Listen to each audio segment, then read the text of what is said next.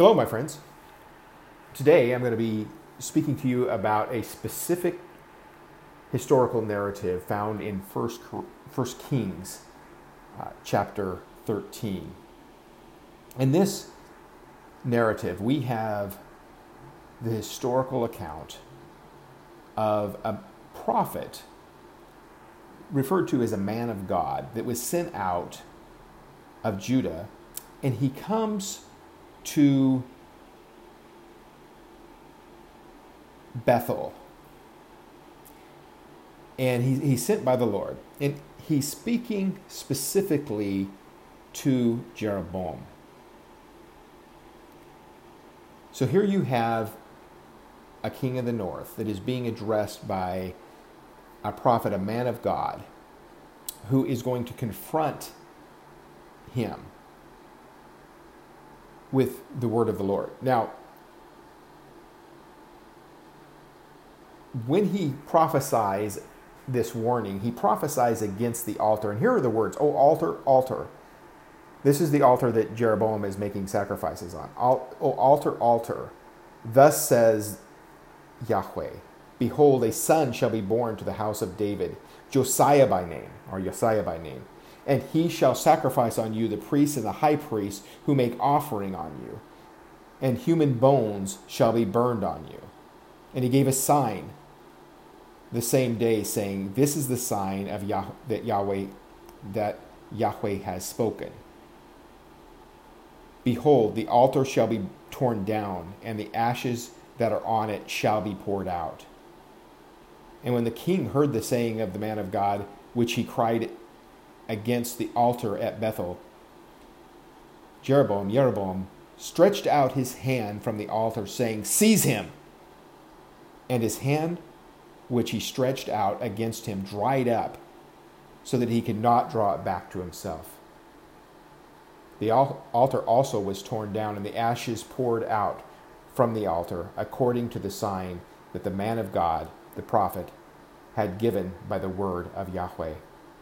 And the king said to the man of God, "Entreat now the favor of Yahweh your God, and pray for me, that my hand may be restored to me." And the man of God entreated Yahweh, and the king's hand was restored to him, and became as it was before. And the king said to the man of God, "Come home with me and refresh yourself, and I will give you a reward." The prophet, the man of God, said to the king, "If you give me half your house, I will not go with you, and I will not eat bread or drink water in this place. For so was it commanded me by the word of Yahweh, saying, you shall neither eat bread nor drink water, nor return by the way that you came." So he went another way, and did not return by the way that he came to Bethel. Now an old prophet lived in Bethel, and his sons came and told him all the man of God, all the prophet had done that day in Bethel. They also told to their fathers in the words that had spoken to the king. And their father said to them, "Which way did he go?" And his sons showed him the way that the man of God who came from Judah had gone. And he said to his sons, "Saddle the donkey for me." So they saddled the donkey for him, and he mounted it. And he went after the man of God, and found him sitting under an oak. And he said to him, "Are you the man of God who came from Judah?" And he said, "I am." Then he said to him, "Come home with me and eat bread." And he said, "I may not return with you or go with you, neither will I eat bread nor drink water with you in this place. For it was said to me by the word of Yahweh, you shall neither eat bread nor drink water there, nor return by the way that you came." And he said to him, "I also am a prophet, and you are, or as you are." And an angel spoke to me by the word of the Lord, saying, "Bring him back with you into your house, that he may eat bread and drink water." But he lied to him. So he went back with him and ate bread in his house and drank water. And as they sat at the table, the word of the Lord came to the prophet who had brought him back. And he cried to the man of God who came from Judah, Thus says the Lord, because you have disobeyed the word of the Lord and have not kept the command that the Lord your God commanded you, but have come back and have eaten bread and drunk water in the place at which he said to you, eat no bread and drink no water, your body shall not come to the tomb of your fathers. And after he had eaten bread and drunk, he saddled the donkey for the prophet whom he had brought back. And as he went away, a lion met him on the road and killed him.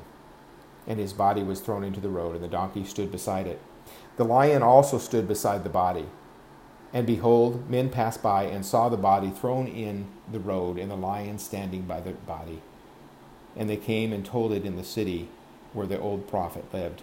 And when the prophet, who had brought him back from the way, heard of it, he said, it is the man of God who disobeyed the word of Yahweh. Therefore, Yahweh has given him to the lion, which has torn him and killed him, according to the word that the Lord spoke to him. And he said to his son, saddle the donkey for me, and they saddled it. And he went and found his body thrown in the road, and the donkey and the lion standing beside the body. The lion had not eaten the body, nor torn the donkey. And the prophet took up the body of the man of God, and laid it on the donkey, and brought it back to the city to mourn and bury him. And he laid the body in his own grave, and they mourned over him, saying, alas, my brother. And after he had buried him, he said to his sons, when I die, bury me in the grave in which the man of God is buried.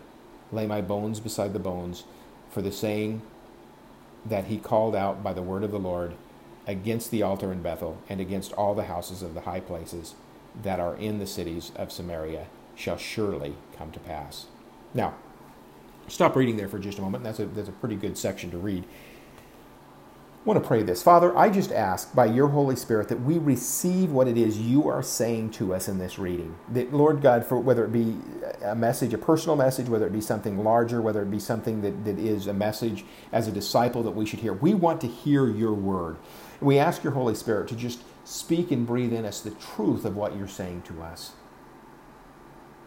Lord God, let no lie, let no deception come in here, but only the truth of your word and what your Holy Spirit speaks. And we pray this in the name of Messiah. Amen.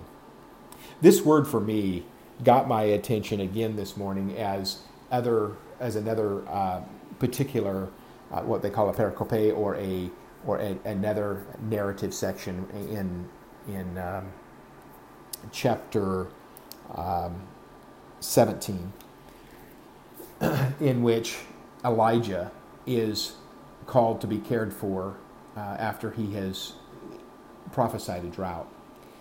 And there again, the importance of hearing and obeying the word of God is essential. And it's essential and actually punctuated by this type of remark, even at the end of 17, where we hear this message. And at the end of 17, we see that Elijah will be a part of resurrecting a boy from the dead.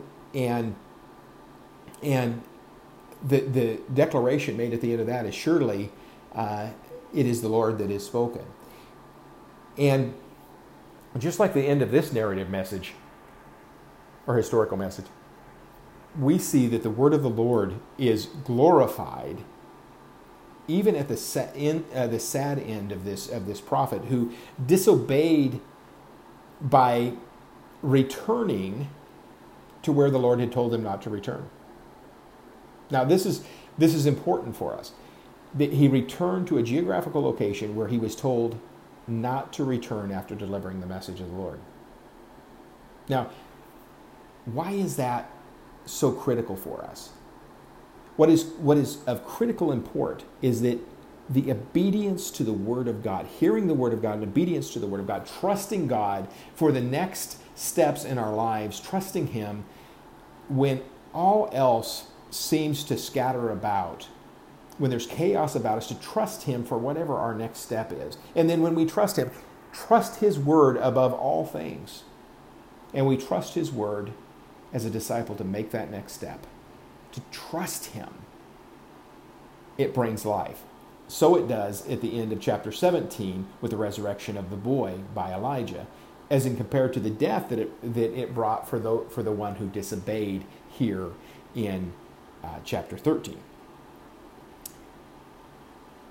I am struck by this, even shaken to the place of saying, God, let me be obedient to your word in all things, no matter how chaotic, no matter how unsettled. Let me stand my ground to where you've called me,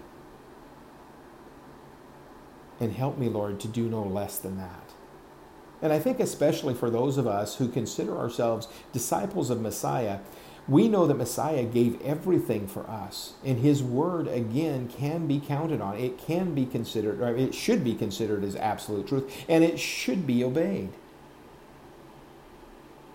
I'm talking here about being a disciple, walking in faith, walking in the complete faith and not compromising to the standards of the world, or even what the church or what our community might call righteous, or might even declare as good, when in fact, when we've heard from the word of the Lord, we know that his will, his perfect will, we can trust him. We can trust him. I invite you to read this for yourself. I really would love you to do that, or love for you to do that. I love you, but I would really love for you to do that. In verses 1, chapter 13, verses 1, I would say almost to the end of the chapter, in verse 32, 1 through 32. I just want to encourage you, read that for yourself today. 1 Kings chapter 13, verses 1 through 32. And take some time to really, maybe even journal. What is the Holy Spirit saying to you with regards to obeying the Word of God? Not just what common sense says, although I don't think common sense is to be disregarded, but certainly the standards of our world oftentimes are at odds.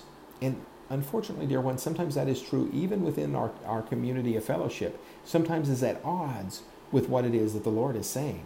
And we want to be people who are obedient to what the Lord is saying. Now, that does not mean we ignore all other advice. It does not mean that we don't seek godly wisdom. None of that is what I'm saying here. We seek all of those things.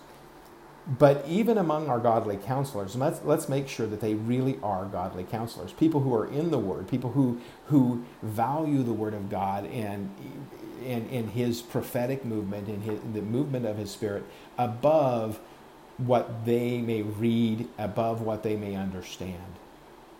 Again, this isn't a call to disregard those things, but it is a call to hear the word of the Lord and obey it. Obey it. And when conflicting voices come about, those who lie, those who would say, oh, but an angel of the Lord visited me and told me to go back, or that you can come back with me, that we'll be able to discern that and say no. That we will hear the word of the Lord and we'll obey it. Heavenly Father, I pray again right now for those who would listen to this whole message, who would take the time to read that passage and pray for your discernment.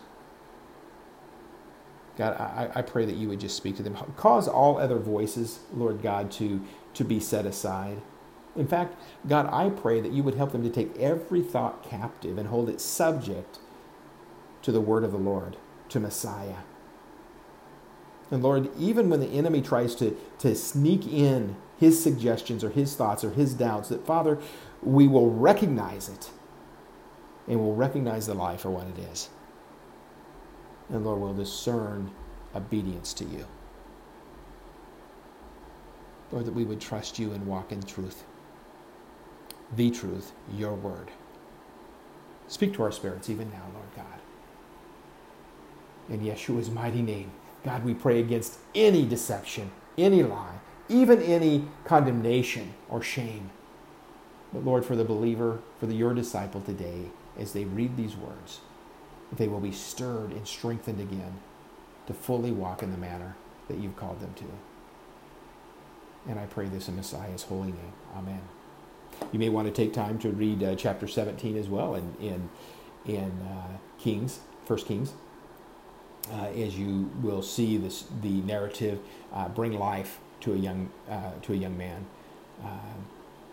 because of Elijah's obedience, and obedience actually of a widow who literally was starving, was ready to starve to death, But she heard the word of the Lord and she obeyed it over what was just what the world might have considered just common sense. Well, we need that today, all of us. We need that today. So take some time, if you can, and read these passages. I know you'll be blessed. Shalom.